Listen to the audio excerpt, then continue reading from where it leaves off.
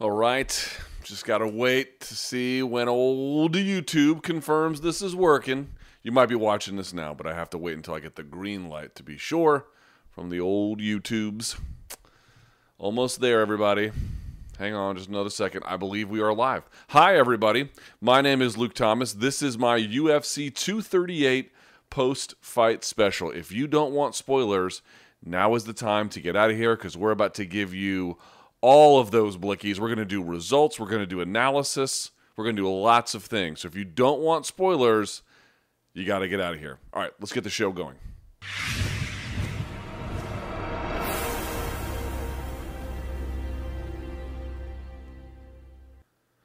As I mentioned, I am Luke Thomas. I'm the host of the Luke Thomas Show on SiriusXM Fight Nation, channel 156. If you want a link to listen for free for 30 days, that's in the description box below. I fixed my camera settings. Check this out. Ready? Here we go. Ready? Pretty nifty, right? Finally got that done. Spent all day setting up my camera. Okay, so you know me from there. You know me from I am on MMA Fighting as well. I'm the host of the MMA Beat. I'm the host of the MMA Hour. Bunch of other things you know me from. Plus, I am your host for this program tonight. UFC 238 just finished. So do me a favor. If you want to subscribe, I'm so close to 100,000. And I've told you, donks, when I get to 100,000, I'm going to launch a podcast specific to this channel. So please help me get there. It's going to be great. Best place to do that, of course, so you can subscribe right here. And if you want to get a question answered, you can donate in the Super Chat. Please, pour favor. Okay, what else? This is also brought to you by the Beta Academy. Great place to train in Washington, D.C. if you want to train. It's at the corner of 14th and Florida Northwest. And you can do Muay Thai there. You can do Jiu-Jitsu there. You can do strength and conditioning there. Just tell them I sent you. All right? They might give you a deal. Okay. Wow. Woo, pretty good card. Pretty good card. UFC 238 is in the books. What can we say about it? Let me pull up the results. I don't have the numbers yet. Let me see here. For attendance. I don't believe they sent them out yet. No, not yet.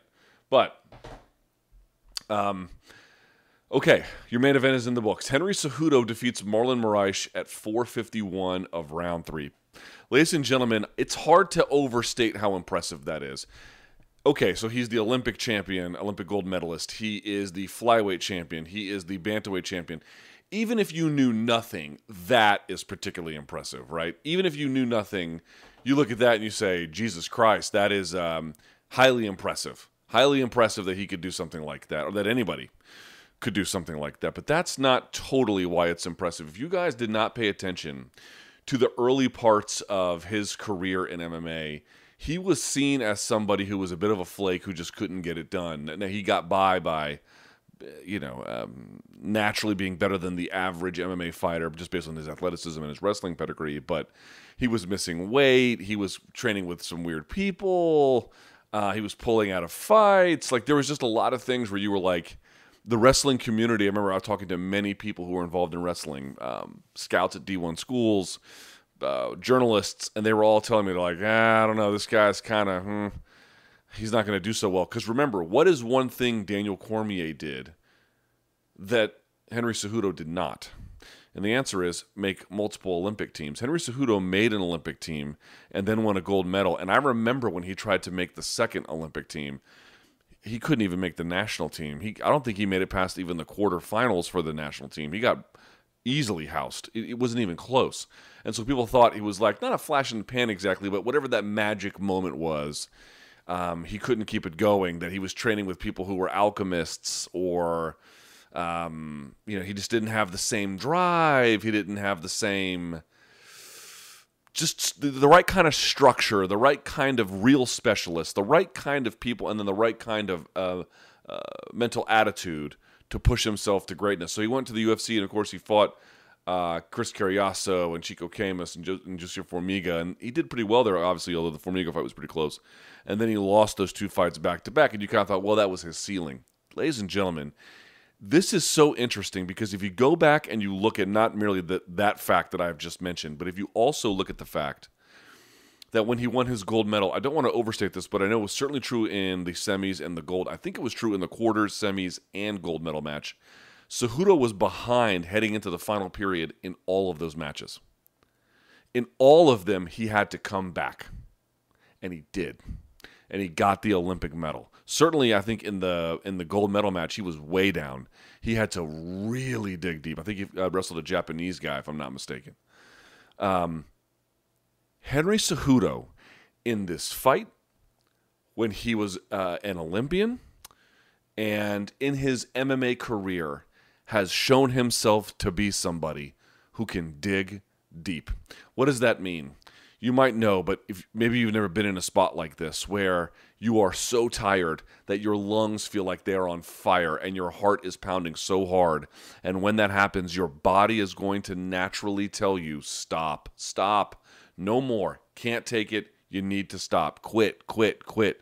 And if you're in pain on top of that, your nose is busted, your eye hurts. Marlon Moraes was tearing into his leg, just literally running into that lead sort of inside cut kick he was throwing. I mean, just bruising him up. And he dug deep. And when his MMA career was, I won't say flagging, but maybe plateauing, he dug deep. And in his Olympic push to get a gold medal, when he was up against it all the way through and not limited to his gold medal match, he dug deep. Dude, that is a guy that is, man, if you can take that natural talent and you can harness it the right way, the things that can be done with him are, I won't say limitless, but much further than your imagination. I thought for sure Moraes was going to win this fight. I don't do predictions anymore for this very reason, but my hunch was like, dude, Moraes is quick. He's got, the takedown defense numbers don't look that good, but they're kind of misleading because he can get up pretty quick, which you saw for the most part. And he's super powerful, and he hits hard, and he can, he's got good lateral movement. And when the fight was fought that way, he was actually doing pretty good. It was when Cejudo just decided to stop doing that. Most people who try to do that just get viciously KO'd because he has, Moraes, usually really good pinpoint accuracy. He hits hard. I mean, look what he did to Aljamain Sterling, finding him on the level change with the knee and brutally KOing him. He's amazing like that. But what ended up happening was Cejudo just got in his face, was quicker on the draw with him, faster punches, landing accurately, and kind of smothered him so that the kicks couldn't do much. It turns out that a big portion of the game of Moraes, even though he's got very good hands, is with the kicks. But just in speaking about Henry Cejudo, I'm blown away. I'm kind of blown away. I'll have to eat my words. I didn't want to see this fight. I thought it should have been Moraes versus Sterling. And in some ways you could make the argument just for divisional sake, but Cejudo, man. I hope everyone sort of is rethinking the loss of Dillashaw's loss to him. Not only was Dillashaw taking performance-enhancing drugs, although it's hard to know what benefit he got exactly, but nevertheless, not a great sign. And then on top of that, the ref stepped in. You were kind of getting beat on before that. And man, for a guy who started out in MMA as somebody the wrestling community had thought was kind of past it, even though he was so young, to turn it around and become what he has become, to win a gold medal and then 2 UFC belts, it's going to be a long time before you see somebody do that again. A very long time. Because remember, Cejudo never wrestled collegiately. He went right to the Olympics. Right? He never had any. He didn't wrestle for Oklahoma State. He didn't wrestle for Penn State. He went right to the Olympics, and then he won a gold medal his first time out, and then he couldn't replicate it. Wow, I am blown away. Let me see if I can pull up some of the stats on this one. Let's see if we can go to Fight Metric, see what they have, because I'd be curious to take a look at some of those. Yeah, here we go. I don't know if these numbers change over time. Yeah, Cejudo throwing 81% to the head, 14% to the body, just 4% to the leg. Moraes throwing a lot to the leg. Here was one thing I noticed in looking at Moraes' numbers. When he throws a lot to the leg, I would say about 20% or higher, his effectiveness is limited a little bit. He needs a kicking game to open up his hands, but he needs his hands to fundamentally connect. He can't just rely on the kicking game. If you take the kicking game away and he's forced it, there's a delicate balance that he has there, where he needs the kicks to set up the hands. But if you take away just the hands, and he's got the kicks, that's fine, but he can't really escalate the offense. And if he's got just the hands, he can't really use them fully. Like, he's got to get both. Henry Cejudo, and here's the other part about Cejudo's game, like, such a chameleon, right? Where at first he comes out with a real wrestle-heavy boxing style. Then again, and then the Hayes fight and some other ones, he came out with that wide-open karate stance where he's fighting you at distance. And then in this one, he tried a little bit of that, but then he got in your face and was just kind of almost Max Hollowaying you backwards a little bit, and then attempting the anaconda choke with the gator roll, hits the gator roll. It's not enough. And I thought he had bellied him out there. I thought he had hit it. Tries for another gator roll, and then you saw Moraes go back down, then back up to kind of like loosen the grip of it all. But just to have the presence of mind to do that, to try that against the guy who is that physically strong and impressive, it's so impressive. It's so impressive that I'm kind of honest. I know I'm kind of blown away. I know this whole week everyone's like, he's the king of cringe, and he is, man. That gimmick sucks. I don't like it, but Jesus, if it gets him more attention and he's here calling out for more pay, who on earth could say no to that? He should get paid, man. If that guy doesn't get paid, who does? Who does? Oh, well, Connor, people who draw. Okay, man, but at some point, when you got a person who's out there making history like that, you got to pay that guy. You got to pay that guy. I'm blown away. Let's see. Takedown attempts. 4 attempted by Cejudo. He got 1. Moraes attempted 2. He got none of them. Head strikes. 73 for Cejudo. 73. Wow. That is a ton. Total strikes landed in the end. Let me see. Total strikes. 59 for Moraes. 100 for Henry Cejudo. Nearly double what he had. One of the keys to victory I had put out on this very YouTube channel was, if you saw him getting pressed, Moraes, and then that's okay, but if he had to throw back at a consistent rate, and he stopped doing that because he kind of got tired. How about, by the way, here was another one that I thought was going to be kind of interesting, was what was going to happen in that clinch. If it was in the clinch, what would happen? Would he get the takedown? If he got the takedown, what would happen with it? If he didn't get the takedown, would he stall out? This one I missed. Not only did Cejudo not stall out in the clinch, he was bodying the much stronger, bigger Moraes. Goes to show you what being proactive and on offense and really understanding that position. I remember that's how Demetrius Johnson beat him the first time. I think he learned a valuable lesson from that fight and went there and just got good at that position. Again, on the takedown side as well as the stalling outside, because he doesn't, when I say stall out, I don't mean like forever and ever, but like slow it down, get control of the fight, make the person think about their defensive priorities, and then go do something else. If it's not the takedown, then you could separate or whatever. This time he stuck around. Like, if you're Marlon Moraes, you got to be fighting at the ranges you're good at, which is the kickboxing, which is basically the kickboxing range. If he's getting pushed backwards and he can't get off and he's throwing wildly just to throw and he's inaccurate, and then you're smothering him and you're on top of him and you're inside that space and you're in that clinch, dude, Cejudo showed some weaknesses that I don't think we were really aware of that Marlon had. It's not just that he fights on the outside because he prefers it. He fights on the outside because I don't think he's very strong, at least not from this fight. I guess we'll have to see more, but certainly not tonight was he very strong in that position. When I say strong, I mean technically adept. I'm sure he's physically, very strong, but he wasn't technically adept. I'm so impressed, man. Like, people win in ways I never anticipate all the time. You guys watch MMA, it'll happen like every event maybe. But then somebody comes along where it's not just tonight that was impressive. It's the arc of his career. I'm telling you guys, ask anybody in the amateur wrestling community, that guy was left for dead. And not without good reason. There were people he was surrounding himself with and who he was training with who were quacks, man, who were not legitimate. The guys he has now, so much better. And look at the difference. It's not all they're doing, but look at their difference, man. Look at the difference that they have made. Incredible, dude. Like, Marlon Moraes is a bad motherfucker. Like, who are the guys he had beaten? Let me just review his resume here. I'm seriously kind of speechless. Rafael Sunsao, Jimmie Rivera, Aljamain Sterling, John Dodson. He had some losses way long ago in his career in 2011.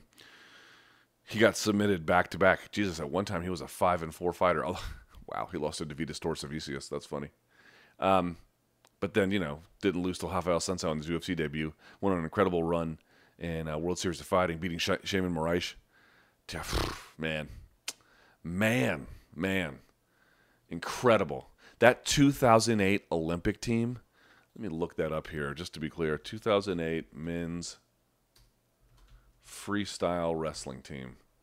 That is truly one of the most badass teams. Henry Cejudo was your 55-kilogram rep. 66 was Doug Schwab out of Iowa. Then 74-kilo Ben Askren. And then 84-kilo Andy Horovat. You guys don't know him. Interviewed him at Beat the Streets a long time ago. Daniel Cormier at 96 kilo. And then Steve Mocco at 120 kilo. Steve Mocco, your wrestling coach down at ATT. That was your Olympic team for 2008, the men's freestyle team. Like MMA all-stars coming out of that. Man, incredible. Wow. Sometimes things happen, you just can't believe it, man. You just can't believe it. This is one of those nights. Certainly on this front, it is. I'm trying to juggle 1,000 things here. What is this? What did someone tag me in? Someone says, main event takeaways. Moraes didn't really want it. He looked broken. Yeah, because he was tired. He did want it. Henry's the real deal. The so-called guru coach Mark Henry may be overrated. His fighters haven't been performing on the biggest stage. No, there was a bit of an issue of some of that advice between rounds was kind of weird. When he was like, think about your mom. Now, one of those, whenever you hear something like that, you're always like, dude, maybe give him some like fight advice about what he needs to be doing. And he did give him some, counter on the inside. Don't swing wildly with hooking punches. Come linear through the middle. But also, you have to know like what your fighter responds to. Some fighters respond to stuff like that. They respond to, hey, you grew up poor. This is a chance to do something about it. Some don't. Like, so when people look at that and they go, well, why didn't you give him like real fight advice? Maybe every other fighter he does. Maybe like with Caitlin Chukagian he does, or Frankie Edgar he does. But maybe with Marlon he wanted to try something a little bit different. A lot of times too, it's like, oh, we're giving this guy technical advice and then they're not listening. All right, let's try something else. The technical advice didn't work. So it could be that too. Could be a couple different things. But Henry Cejudo, man. Wow. Man, I didn't see that coming. That is extremely impressive. All right, now, speaking of extremely impressive, Valentina, maybe check on the feed here, make sure everything's going right. Everything looks good. Yeah, everything looks good. Okay. How's it looking here? Yeah, okay. How about Valentina Shevchenko, y'all? Knocking out Jessica Ai at 26 seconds of the second round. If you guys been watching the Monday Morning Analyst, I've been talking about it over and over and over and over and over again, because it is one thing to know about how to throw a nice clean punch, sitting down on the punch from the hips, not telegraphing it, kind of chambering it, and throwing nice linear punches and bringing it back and making sure your defense is right and where your feet are supposed to be and how to circle out. Those are all nice things. Those are all incredibly important things. Those might be more important than the thing I'm saying now, because the thing I'm about to say is really just another level that comes with sophistication. So there's the building blocks of, and by the way, this does not just go for striking. In fact, the person who taught me all this was teaching me about it. He liked to use it for grip fighting and jiu-jitsu with the gi. He liked to use half-beat technique with the gi. But the whole point being is, go back and watch the kick that Shevchenko throws to viciously KO Jessica Ai, in which, by the way, KO of the year contender. And who the fuck is going to beat her in that weight class? We'll get to that in a second.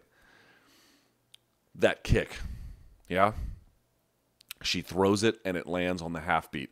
Jessica Ai, when she initiates the kick, Ai is between steps.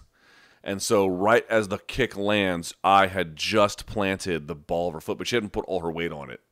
So like at a moment when you least expect it, when your body is literally the least able to prepare because you're not flat-footed and least able to shell up, you're not able to do, or to be on your feet going the other direction. Because remember, Ai was kind of barreling into her.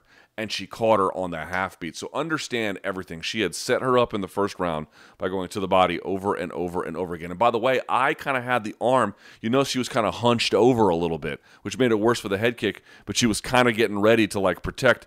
Even those body kicks were they weren't coming like this. Let me see if I can see myself so I can make it look right. They weren't coming like this. They were coming like this. Imagine, you know how you take an axe and you can't come down on an angle? She was taking the axe coming up like that, right? So a completely different angle she was hitting her from. Incredible, like just deadly ability to be able to do something like that. In any event, so then the second round comes out and she's barreling into her. She's done all this setup work in the first. By the way, I think she landed and threw one significant strike, Jessica Ai. She gets taken down because she can't underhook. There was a huge strength differential. She moved him out. The one thing I thought she was doing pretty good was using that left leg as a butterfly hook rather than, okay, for a time she was using it just as the lockdown to stall. I'll come back to it. Anyway, but she did the butterfly hook, and so she was able to mitigate the worst of things. Nearly got, those submissions, those key lock submissions. So the idea is they call it a paintbrush, they call it Americana, they call it a key lock. It's all the same. A lot of people do it up here, right? And what they do is they call it a paintbrush because imagine you take the back of your hand, you put it on the canvas, the elbow comes up, the hand comes like this, and then what they do is they just wrench it this way.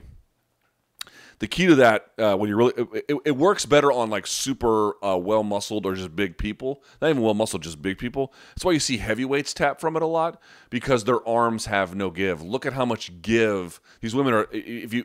I thought this was like just sexist bullshit, but it's actually quite true. The first time I was ever a bouncer, they were like, women are much more flexible when you put them in, police holds to escort them out. And I didn't think it was true. I don't know why. I just didn't. And it's completely true. They're way more limber. They're harder to get with some of those things. Anyway, so it was a nice attempt from that crucifix, but it was never going to go anywhere. But with the paintbrush, the key is I usually have a hand at the ear, and then the key is really driving the hand down, and then you have to glide the hand down. You can't just leave the hand in place and then wrench. You have to bring it down. You have to push on that thing. That's the way you get it with a really nice. And then I usually put the elbow by the ear, and also I actually blew a person's ear at once when you just put the elbow by the ear and then like that. Anyway, set all that shit up, did all that nice work. Second round comes out, eyes barreling into her in a corner, trying to set the angle, and Shevchenko, I caught a fade. I don't know how else to say it, man. Head, and by the way, Daniel Cormier was talking about, if she had that glove up, it would have helped. Go back and look at that kick. That kick was on, look at here. See where the white ends here and then the gray kind of starts? I realize these are subtle differences because I'm going gray like it's a contest, but nevertheless, like right about here, the crown of the head, that was right at the crown of the head. I have seen guys lean like this, and then the kick comes right over the top like that, right? So I'm not sure it would have mattered, to be quite candid with you. You'd have to have like rampage-like discipline to get that blocked the right way. Knocks her out clean. Go back and watch that thing. Caught her on the half beat. To be able to set everything up that way, to be able to land with such ruthless efficiency, where one shot, one kill, pull the trigger, bang, like they just drop. To gauge distance like that, and then to add on top of that you nail that person with the kind of timing like that, like the most sophisticated kind of timing. Who is going to beat her? Caitlin Chookagian was like, I want a title shot. Careful what you wish for. Careful what you wish for with her. I don't envy anybody from that division who has to fight her. That is going. Let me look at the rankings for that division. Like, by the way, I thought she beat Amanda Nunes the second time. People were like, how good is Amanda Nunes? Obviously amazing, right? Amazing. She's got those wins, but I kind of sternly thought Shevchenko had won the second fight. But here is who is at the top of flyweight. Jessica Ai, who just got viciously KO'd. Chookagian, Carmouche, Jacek, who she already beat. Modafferi, Calderwood, who lost tonight. Alexis Davis, Lauren Murphy, Jennifer Maia, Andrea Lee. None of them can win. Maybe Liz Carmouche, if she can wrestle, maybe. Everyone, I mean, that division is walking dead, y'all. Good luck. Now, Macy Barber's at 13. If she can get time to get better, it'd be interesting to see what she can become. Yeah, Paige Van Zandt at 14, like, that would be a butchering. Yeah, I don't know, dude. I don't know who's going to beat her. That is going to be a very, very interesting thing. She is incredible. She's a cyborg from the year 3100 sent back in time to murder us, man. Just ruthless, ruthless efficiency. And did you notice how good she was at just staying out of punches, ducking when she needed to duck, circling out when she needed to circle? She always does such a good job of maintaining good distance. Her strikes are accurate. Her technique is efficient. Her timing is impeccable. Her distance management, I won't say perfect because no one's ever perfect with that, but very good, very good.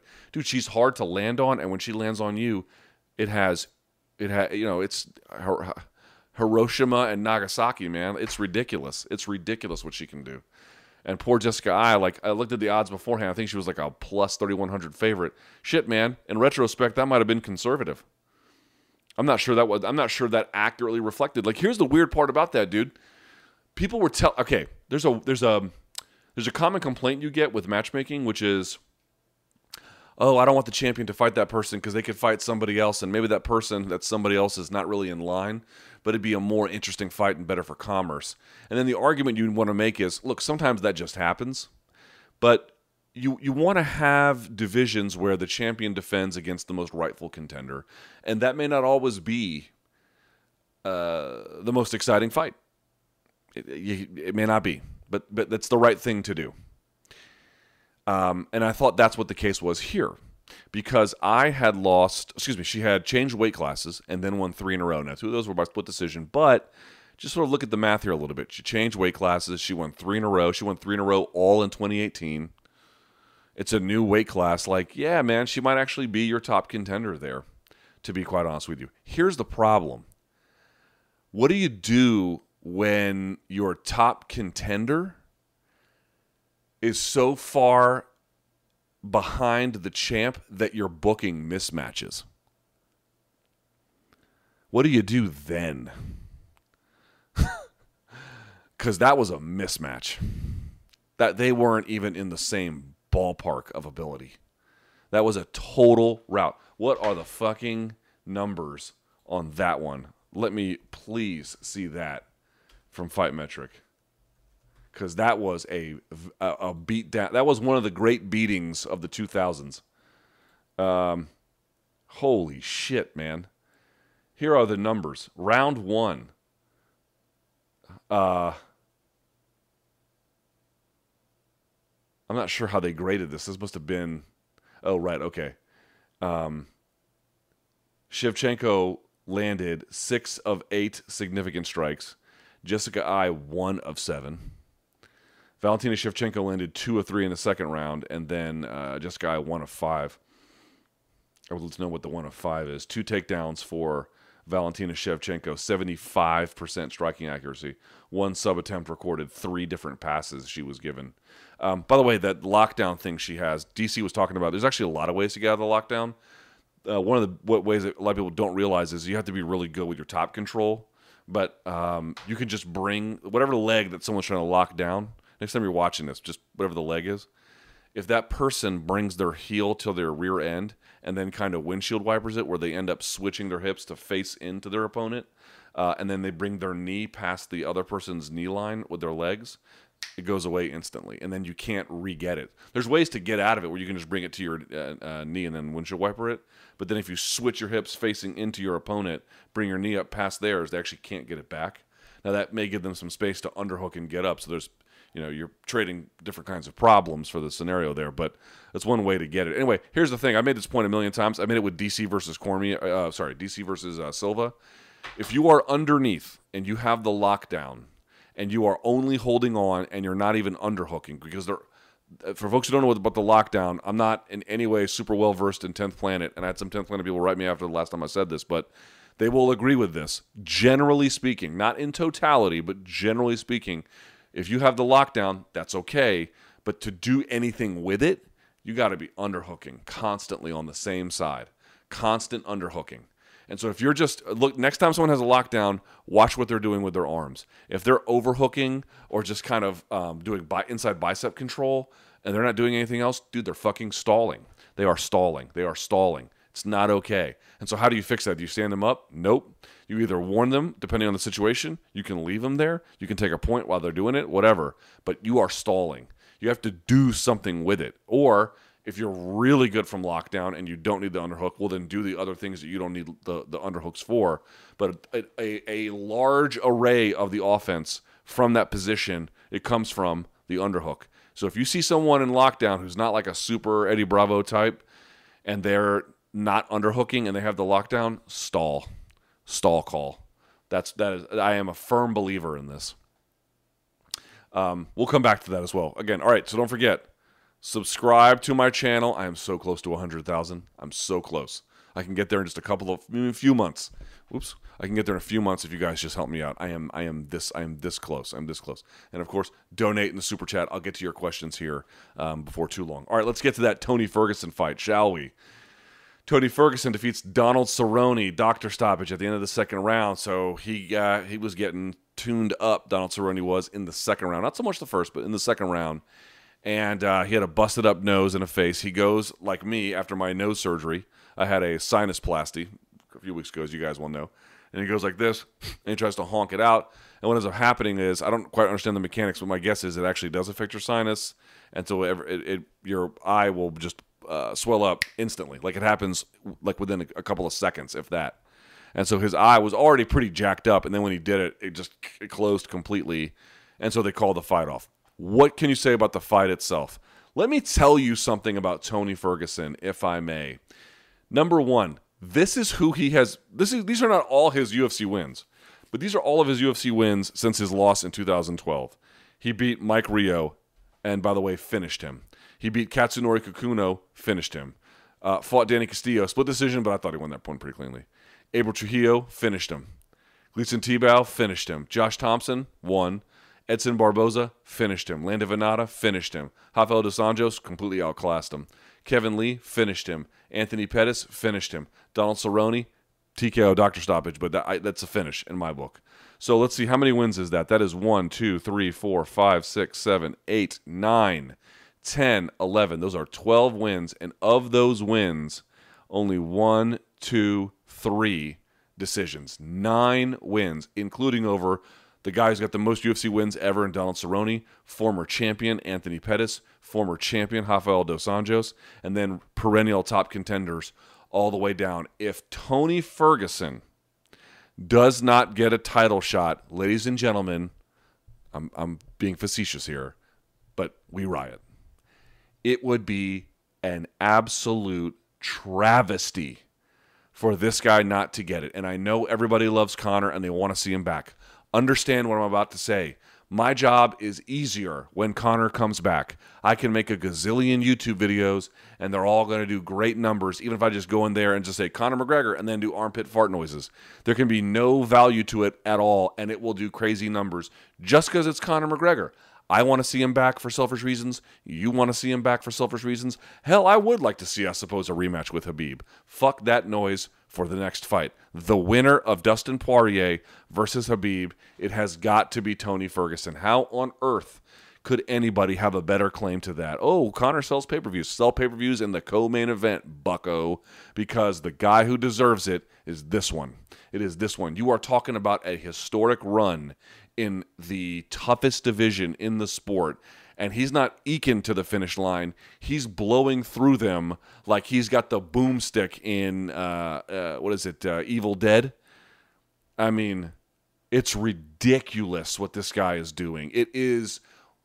I was saying this tonight on Twitter. Like, you're watching Tony and you're watching Cerrone. Cerrone, okay, being the winningest fighter, at least in terms of aggregate number of wins, you know he's going to be in the UFC Hall of Fame. Dude, I'm telling you, Tony's going to end up there too. So you're looking at two potential, but seems like decent candidates for the freaking Hall of Fame, man. For the freaking Hall of Fame, and the winner can't get a title shot? He hasn't lost since the first time that Dustin Poirier and Max Holloway fought? How is that possible, dude? How is it possible that we're even debating this? The last time he lost May of 2012. He started his campaign of winning at UFC 166, man. It's just a no-brainer. It's the easiest call in the universe, and even with the ease of that call, I'm still not sure that it's going to happen. I still have a feeling we're going to be having to have a conversation about why it's not happening. Now, as for the fight itself, it was just exactly what you would expect. Tony driving into him constantly with a huge variety of weapons. He has that same sort of running inside leg kick that he uses, that Marlon Moraes uses. Didn't go to the uppercut too much because he was getting countered a lot. Backing up straight, Cerrone was having a great deal of... And if you know, Cerrone sometimes will kind of chamber a punch with his elbow high to come over the gloves. So rather than keeping the elbows inside, he'll actually whip the elbow over the top. You ever seen that? And he was doing that to a retreating Tony Ferguson. That was happening quite a bit. So he was having a great deal of success with that. Both of them were exchanging leg kicks pretty hard, both inside and outside. So that was nice to see. But it was just Tony just kind of getting in his face. And the difference was in the second round, that's when you saw Cowboy really begin to wear it on his face. People forget this. It's not just that Tony has like all kinds of crazy good offense or that he has great pressure or that he has an unbelievable gas tank, all of which are true, and a good chin, obviously. It's he can crack. He can crack. He actually hits really hard. That was something that became apparent on The Ultimate Fighter pretty quickly. And has been an important feature, like the Ramsey Nijam fight where he just flatlined him. You know, it's hard to flatline some of these guys at the top of the division, but to put a beat down on them where you're changing how they look and changing their face, yeah, he's done that to all of these guys. Think about here, just put this in your mind. Remember the face of Anthony Pettis at the end of the fight? It was all covered in blood. Remember the face of Kevin Lee? Remember the face of Rafael Dos Anjos after 5 rounds of that? Remember the face of Lando Venata all covered in blood? How about the face of Edson Barboza all covered in blood? And so on and so on. Dude, the guy gets out there and just starts hurting these boys. And so that's when it really began to wear on him. So he was going to the body. I would like to see if I could any of the numbers on this one. Let me see if I can pull them up. Yeah, here we go. Tony Ferguson, this sort of tells you everything you need to know. Tony Ferguson landing 104 out of 200 significant strikes, so about a little over 50%. Donald Cerrone, 68 of 105, so a little bit closer to 1/3. Not nearly as much. One takedown he scored, but he didn't do a whole lot with it in the end. Yeah, Tony Ferguson, 62% to the head, 24% to the body, 13 to the leg. Nearly identical with Donald. 63 head, 22 body, 14 leg. All of them at distance. 99% for Tony, 100% for Cowboy. Trying to look at the numbers here in the second round. Yeah, 52 significant strikes for Tony, and then 30. So there were 38 for Donald in the first one, and then down to 30 in the second one. So the amount he was throwing was just kind of dropping off. He landed, Cerrone did 28 head strikes in the first round, only 15 in the second. He was getting it put on him. It's funny, like Ferguson doesn't use his reach as much as he could. But when he does, it's so maximally effective, and again, he hits so hard, it ends up having this like tremendous effect.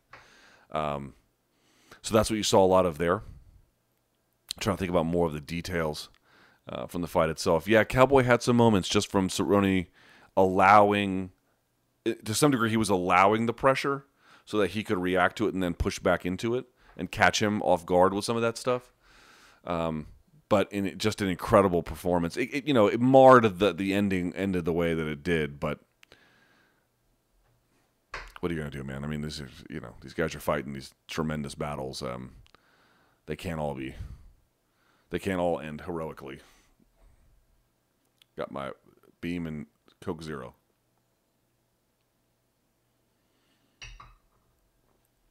All right, let me look at some of these. If you have more questions about it, by all means, ask. But let me look at some of the rest of these results. We'll go through them very quickly, then I'll get to your questions. Very quickly, Petr Yan defeating Jimmie Rivera. He was a little bit hesitant at first, but then once he started to heat up, he got things going. Tough run for Rivera. He loses 29-28, 29-28, 30-27. Very quickly, the only thing I'll say on this is first of all, Petr Yan, you know how Dominic Cruz is like the king of the underhooks? I'm the king of the grips. Go watch Petr Yan When anyone tries to fire an underhook, he pummels immediately. When they try to go for locked hands, he breaks it immediately. When someone goes to grab a wrist, he strips the grip immediately and with tenacity. Go watch Petr Yan do that, dude. He is so good at the immediacy of it and the tenacity of it. I love that from him. But more to the point, if you've got two fighters and one simply has a more diverse skill set than the other, and the one that is less diverse is not a particular kind of specialist, 99 times out of 100 in MMA, if they're of reasonable, similarly skill levels, the one who's got a more diverse skill set is going to win. That's what you saw here. He was able to switch stances up on him. I've talked about it a million times on the Monday Morning Analyst. When you have a fight that is inside the two black lines, it's one kind of fight. When you have a fight that's outside the two black lines, where you're close to the fence, it's a completely different kind of fight. You saw that very much here. People's options change and their behavior change. How do you know that? Number one, well, you've got less places to move. You've got less options to do things. And so you, as a consequence, what did you see from Jimmie Rivera? He'd get kind of frozen in place for a second. Then that left hand through the phase shifting that Petr Yan would do, he would catch him. Blagoi Ivanov defeating Tai Tuivasa. 230-27, 129-28. Don't care about this fight. Tatiana Suarez, let's talk about her very quickly, defeating Nina Ansaroff. 329-28. So I thought she won the first two, and then Nina clearly won the third. Nina doing a really good job of defending both the takedown, getting her base spread apart when she got taken down. She was very good about. She actually did something kind of interesting. She used knee shield to stop the pass. Then she would take the knee shield, because remember what a knee shield is. I have my knee in one of your hips, and I have my foot on the other hip. So you have the whole shin bone pressing into their hip. She would do that and then kick out, almost like she was going for the hooking isn't the same, but almost like for a butterfly sweep, you hook inside the leg, but it's a similar kind of mechanical motion. She would do that, and then when Tatiana would base out, she would then feed in the other leg and then get full guard as a consequence, which was really kind of slick. Apparently Suarez hurt her neck in training and then couldn't wrestle with her neck. And if you've never wrestled, that may not sound like much, but that's everything. Your posture's everything. Your strength builds from your head, through your neck, through your upper back, and everything else. And you have to be able to post off of it. You have to be able to push with it. You have to be able to control with it. It's another appendage. And without that, and by the way, this has been a lingering issue. If you don't know anything about her background, her neck has been fucked up for a long time. Some folks are going to say, oh, it's just an excuse. If you don't want to believe it, you don't have to believe it. I still think that Nina Ansaroff, after the Claudia Gadelha fight, proved to me she was the real deal Holyfield. To me, this fight wouldn't have gone much different, but I do give credit to Ansaroff for making it as difficult as she did. And it sort of shows, that was Suarez's 8th pro fight. So she's only got 8 pro fights. But if you can take away the wrestling, the guard passing was not great from her. The ground and pound from full guard was not great. Like, you can't, I've said this before, can you pass guard on the ground with your knees on the ground if someone has full guard around you? Technically, yes, but it's very difficult to do, and it sometimes can be a little bit risky. The best way to pass guard, 99.9 times out of 100, you got to get on your feet. And so if you don't see someone doing that and getting on their feet, that's a problem. And then the other part was Ansaroff would have her feet in the hips of Suarez, and then Suarez wouldn't fish it off. Like, go back to the first Demetrius Johnson-Henry Cejudo fight. How did he get pushed off and lifted? Because Johnson put both of his feet in the hips, picked him up, and then you can control someone's weight from that. And she didn't address it. So there are some refinement issues there a little bit that need to be worked out. Aljamain Sterling put on a great performance against Pedro Munhoz, winning 30-27 across the board. He's your number one contender at bantamweight. I don't know what's going to happen because you had Henry Cejudo not call him out. He wanted Dominic Cruz. I think he wants some bigger names. But this is sort of where we are at this point. But he looked pretty good. We'll talk more about that throughout the course of the week. Alexa Grasso with a phenomenal rebound performance against Karolina Kowalkiewicz, winning 30-27 across the board. Man, sometimes you train for 2 years and you don't feel like you're making progress, and then all of a sudden, like, everything just starts to click and you just got better. And so the progress is really uneven. It's not linear. It doesn't happen like this. It can go like this. It can stay kind of flat and up and down and up and down and then way down and then kind of back up. And then some days and some weeks and some years, you just walk. It looked to me like Grasso had finally gotten out of some kind of rut she was in. And Kowalkiewicz seems to have entered one. Calvin Kattar just viciously KOing Ricardo Lamas. Ricardo Lamas just beat Darren Elkins at UFC Argentina. So my thought is, if he can get on top and he can still do ground and pound, he's still very, very good. Standing on the feet, he's kind of, I think he's 30, how old is Ricardo Lamas? 39? 37. 37 years old. He's just taking a lot of damage. He just can't hang with these guys. Calvin Kattar is 31, so doesn't have as many miles on him and doesn't have the same kind of age issues. Again, I'm going to mispronounce her name. Xiaonan Yan defeating Angela Hill, 29-28 across the board. Darren Stewart in a terrible fight, 229-28, 130-27. Eddie Wineland defeating Grigory Popov.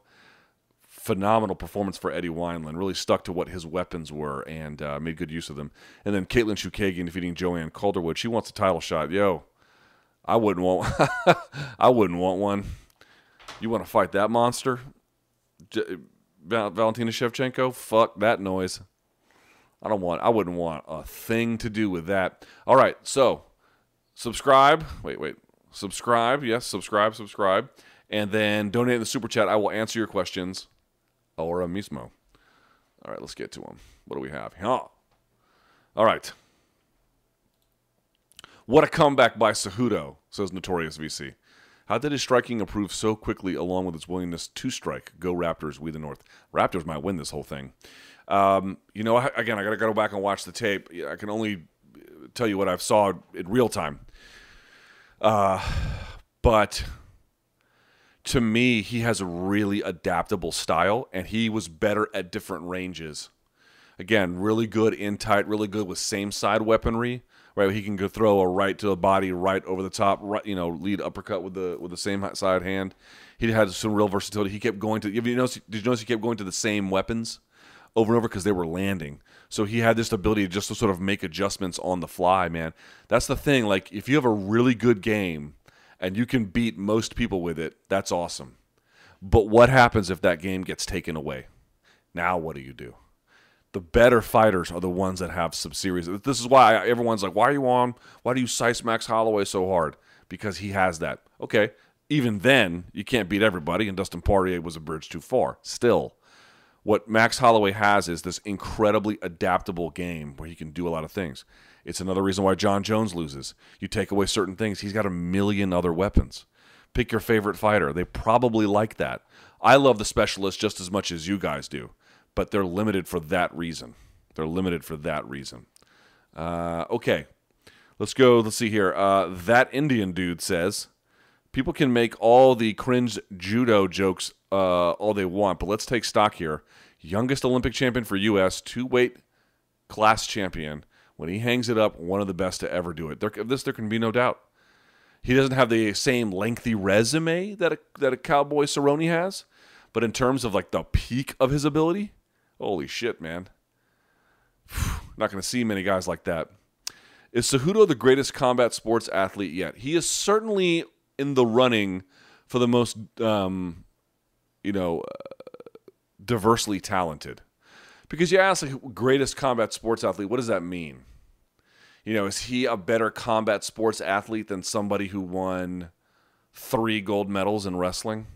Like, doing it back to... He couldn't even make another team. You know what I mean? So it's like, is what Henry Cejudo showing unbelievably impressive? Yes. Does it pose an interesting question? Yes. How do we determine greatness here? Through that versatility? If that's the question, he's certainly up there. But if you're asking about dominance inside the combat sports space, I would argue that, and there are some wrestling medalists who've won, 4 gold medals. In a sport with an extremely high participatory rate, especially if you came from Russia, so you're winning all the Russian nationals, and then you're going out there and you're winning gold medals. Like, dude, that is a fucking incredibly difficult thing to do. And you're talking about over the course of like 16 to 20 years where you have to do that. I mean, how do you weigh that? So, but that's one sport versus this where he's had to learn jiu-jitsu, he's had to learn striking. Because remember what he showed today. He showed Anaconda to the Gator roll, which, by the way, there's Gator rolls in amateur wrestling, but Anaconda to the Gator roll. He's got a great jab. He had that wide karate stance. Like, he's definitely, if the idea is who's like got a lot of command of different kinds of combat sports, then he's certainly in the running. No doubt about it. I just think we have to clarify what that means. I see some people giving out donations, but asking no questions. I appreciate you. Someone says, Mexican fighters have been on fire as of late. Yeah, dude. They're upset city, right? Fuck. Amazing. Does Tony wait for Khabib or let Cowboy run it back? There's no way they're going to run that back. Dude, the guy is 35, he's going to be 36. Give him an effing title shot for crying out loud. The windows are closing here. Even if he became champion, how long could he hold it? Like till he's 40 in the lightweight division? Maybe, because Tony is the only person who can turn alchemy into gold. But even then, like, you're pushing it, dude. You're pushing it. Like, he needs to get the title shot now. Thanks for the content. Valentina is the best. Cejudo makes Covington seem likable. Grasso also looked fantastic. All true statements. Cejudo versus Cruz for the GOAT title. GOAT of what? Bantamweight? I don't know. I would want to see the fight, but I don't know. I would put those kinds of labels on it. Luke, big fan, no question. Just keep on keeping on. Congrats on the baby. Thank you, Ron. Appreciate that. Carlos Maza and Vox love silencing competition. Well, he paid $2 to say that, so thanks. Again, person pretending to be Harvey Weinstein says, Luke, I cannot be happy to hear you have generated offspring to continue the great work we do. May a professional legacy like ours continue. Shalom. Sure, man. Does it make it more or less likely to end 125? So here's the deal. They're going to treat, it looks like what they're going to do is they're going to treat men's flyweight something akin to women's featherweight. Now, not identically, but what Dana told Aaron Bronstetter was, okay, if you have the 145 and 155 pound men's titles, it's just not, or like Cormier. Cormier had the light heavyweight and the heavyweight title. Dude, it's not realistic in terms of health and the ability to be frequent to defend both titles. You can't do that. It's not realistic. But if there's not much of a flyweight division, and you're the bantamweight champ, can you do that? Now, my hunch is even that might be a bridge too far, but that seems way more doable than the alternative. So I think that's what they're going to try to do. So does it keep 125 around? I think it actually does. But the question is, in what state? Like, okay, you'll have 125 around. What does that mean? You're going to have 8 guys? It might mean that. Do you think this means the end of flyweight? Not imminently. Someone's weird. It says Henry took the condom off in the second. He's top 3. Sure. Thought Joe's commentary was poor tonight. Yeah, didn't care for it. I'll tell you this, though. I've not cared for Joe's commentary for a long time, though. But I will tell you, it's just personal. Everyone's like, oh, you don't like it? If you like it, it's fine. I mean, he does the pay-per-views. It's fine. Whatever. I'll tell you who was good tonight was Cormier. When Cormier is walking you through in real time, he's watching it, and then he's articulating what's happening for what elite wrestlers are doing. Like, so if he's commentating a Khabib fight, or in this case, a Tatiana Suarez fight, where she's doing this sort of high-level gripping and what she's switching to, he's like the best in the game when he does that. He's amazing at that. Let's see. I missed a bunch here. Shit. Fuck, I missed a whole shitload of these. Hang on, let me go back. Okay, here we go. What do you think of Cejudo's call-outs? I hated all of them. Yeah, I hated all of them too, except the call-out to get paid. I was happy to hear that. Did round 3 of Tatiana versus Nina from Dalton put a ding, in your opinion, of her chances against Andrade and the top 3? In a 5-round fight, maybe. I think the issue is yeah, a little bit. But remember, it's her 8th fight. she has this neck injury. I know people are like, oh, who gives a fuck about a neck injury? Like what? Fighters aren't biological creatures where things break down. This is a documented long-term problem that she's had. So, I guess what I would say is, yeah, probably a little bit, but not in an alarmist kind of way. Not yet, anyway. Someone says, I won't make the mistake of underestimating Cejudo ever again. Shit, man, I've done it twice in a row. What a dumbass I am. That being said, he mentioned 145 tonight. Holloway massacres him. Well, by the time he goes up there, who's going to be champion, right? Because Holloway, is he going to go back to 155? The weight cut on him is hard, so we're going to have to see what happens there. I wouldn't even... I'm not discounting Cejudo's ability to go to 145 eventually. I just think that whatever the timeline is for that and how much longer Max has there, these seem like very unknowable, potentially very distant things. Just don't worry about it. Thoughts on Rogan saying Dana is looking to set up Ferguson-Cerrone rematch on the UFC 238 broadcast? This is getting... I mean, look, they just don't... I don't have a comment because I need to hear it, but if that's true...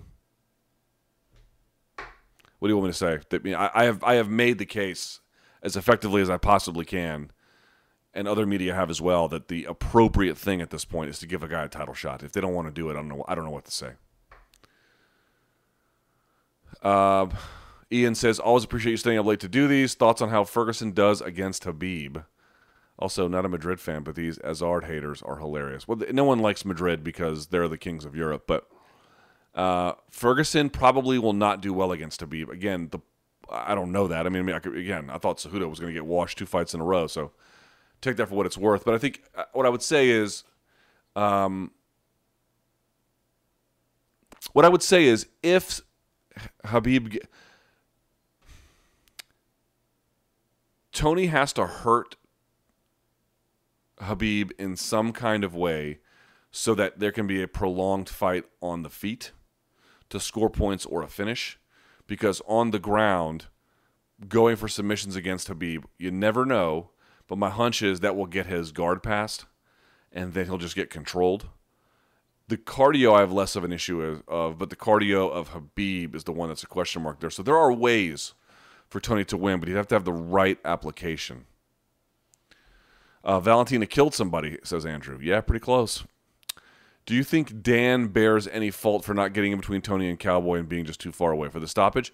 I'd have to go back and rewatch it, but no, probably not. Probably not. That's a hard thing to do, and also, like, when you're throwing those combos and you're kind of in the heat of it, yes, you have to ask and demand more of the fighters, but you have to have a degree of humanity too. So I don't think what Tony did was great, but I don't think it's a scandal either. Who do you think would win, Gerger Gillespie or Islam Makhachev? You mean if they fought each other? Probably Gillespie. Is there word on Curtis Blades' next fight? I haven't asked him. What is your future with MMA fighting? Did you participate in the Vox Media walk-off? No, I'm not an employee. I'm contract, so I have nothing to do with that. Will you stay now that there's an agreement in place? Yeah, that has nothing to do with it. I'll just say this to y'all donks. A storm is coming. And I don't know exactly which way that storm is going to go because the weather patterns are hard to read right now. But this is going to be an interesting month. It's going to be a very interesting month. One way or the other. One way or the other. But a storm is coming. Okay. Just how good is Eddie Bravo? At like what? Dressing? Getting haircuts? Let's see. It was great that Cejudo talked about going to 145, says Tim. But did he cop out not saying Holloway's name? He's cringe AF. But if you want to call out Max, what do you think of his prospects? I mean, guys, he just won the bantamweight belt. They're not going to give him a featherweight belt, even an opportunity, for a while, if ever. Why not Tony, top pound for pound, top 5? Look at his resume. You need some kind of another champ or a belt to do it. John Jones says, Jik Jit says, John Jones versus the highest level of training for a special forces operative, same weight. Only rule is no weapon. Who wins? John Jones every time, no questions asked. Joe says, great analysis, Luke. I did like the McMap thing, which is not special forces, but even in special forces, what does that mean? Green Beret, Army Ranger, Marine Raider, Marine Recon? Like, which one? Because they're all kind of different. Their hand-to-hand is not that impressive for the most part. It's not that impressive. It's their overall war-fighting ability that is extremely impressive. But, like, just straight up no weapons hand-to-hand, purple belt level. I mean, they're not. I mean, yeah, some of them are black belt, whatever, like a Jocko Willnick or whatever his name is. But generally speaking, it's not that high level.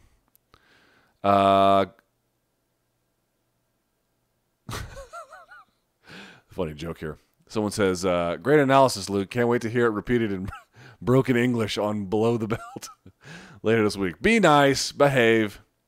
William says, thought on Joe's commentary being important. I've already been over this. Lorenzo says, who should Henry fight next? I feel Aljo deserves the title. Yeah. Or Joseph Benavidez, if he wins at the end of this month. Either of those would be fine. You want to defend the belts? Defend the belts. That's what I think. Suarez should go to AKA. Why? She trains with a great team. She already knows how to wrestle. What would possibly be the benefit of going to a team where there are no women there? Or not very few, anyway. Why do you think Tony... Jesus, fuck, there's a bunch of these. Y'all came up tonight. Holy shit. Why do you think Tony was so upset about the end? I think he was... Remember how... he was getting booed. But he didn't want the fight to end that way, either striking after the bell or then the doctor kind of stops it. He wanted a clean win. And I think if you go back and listen to what Anthony Smith said after the John Jones fight, and then I interviewed him after, he's like, I want a certain kind of, how do you say? I want a certain kind of release, catharsis, and he didn't get it. So I think there was part of that too, after being all the issues he's gone through. First thoughts on Aljo versus Henry. Don't ask me now because I keep sleeping on Henry, so I'll just say Henry, but I don't really know. Survival Shepherd says, congrats on the baby. Well, thank you, sir. I appreciate that. Do you think Tony can conquer? I got a $50 donation. Salute to Joe Blanco. Do you think Tony can conquer the 170-pound division and become the first lightweight champion and welterweight champion? Jesus. Guys, he has to get I appreciate the question, but he's got to get he's got to fight Khabib or Dustin, whoever first. What's your pound-for-pound top 10 look like? I don't do any rankings. I get this question all the time, and I don't answer it on purpose.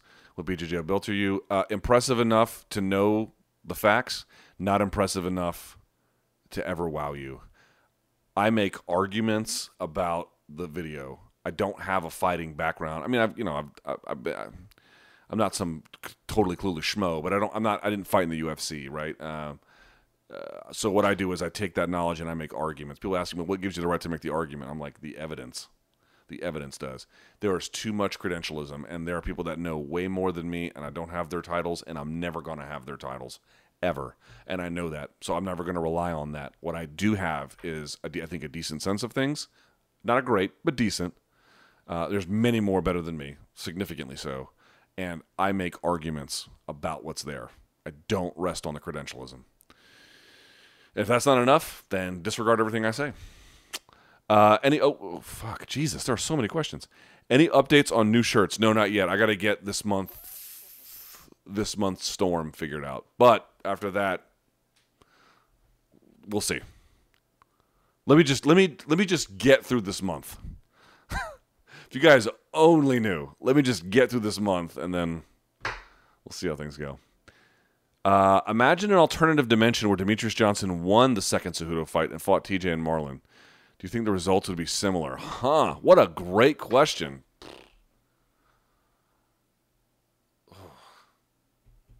I don't know. Man, that's a good question. Wow. From Muy GTO.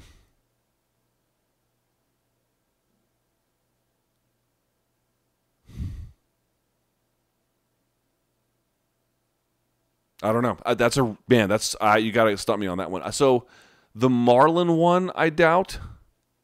The TJ one's a little bit more interesting at 125. So I think maybe I'd say Demetrius splits those two. That's a tough one. It's a really tough one. I love that people are blaming like MMA. You know how little MMA fighting has to do with like the Carlos Mazza, Steven Crowder stuff? Like they could not be less. They don't even work out of the same offices. It's like, Vox is doing something. This dude wanted to put $2 up to say it. It's like if y'all want to be mad about it, be mad about it. We got nothing to do with it. Like, sorry. Rematch on the Abu Dhabi card. TF takes injury spot. Yeah. Khabib versus Usman. I go Usman. What do you think of the GSP clause in Khabib's contract? Here's the thing about that. Everyone was like, manager says Khabib is the highest paid athlete in the UFC.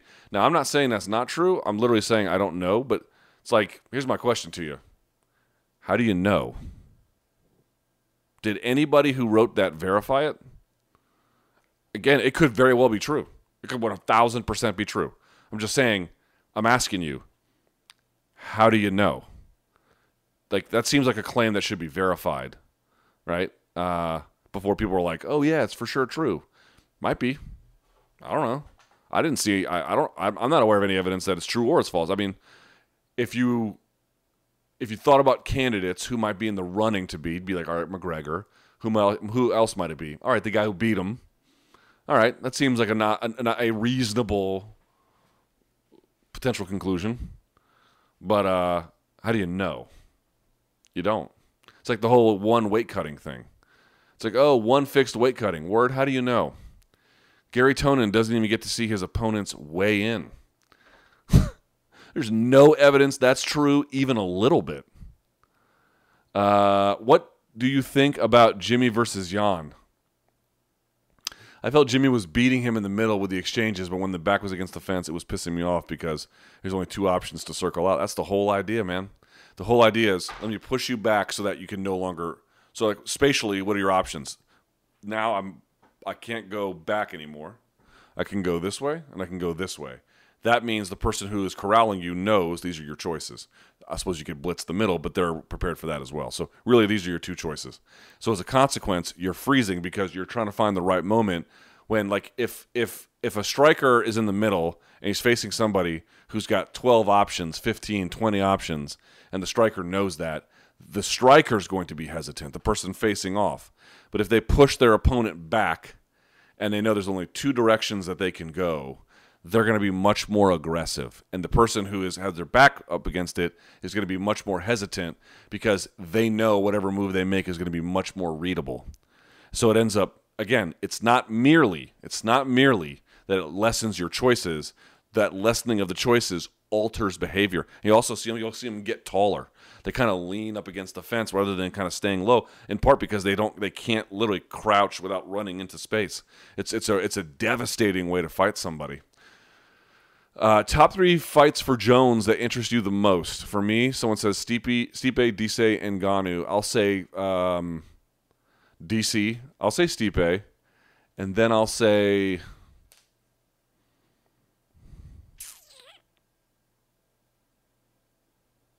I still want to say Kane, but I don't know if that's true anymore.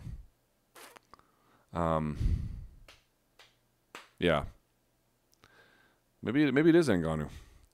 Any chance Real Madrid keeps James Rodriguez next season? Seriously doubt it. They sent him packing when Zidane was there.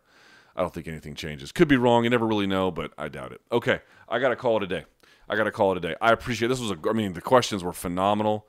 The numbers on the stream are phenomenal. I'm so impressed and honored you guys were here. Again, one more time, subscribe to this channel. I'm so tantalizingly close, y'all. I'm tantalizingly close. Help me get to 100K. I will be there soon with your help and your participation. Thank you guys so much for watching, and until next time, get some sleep.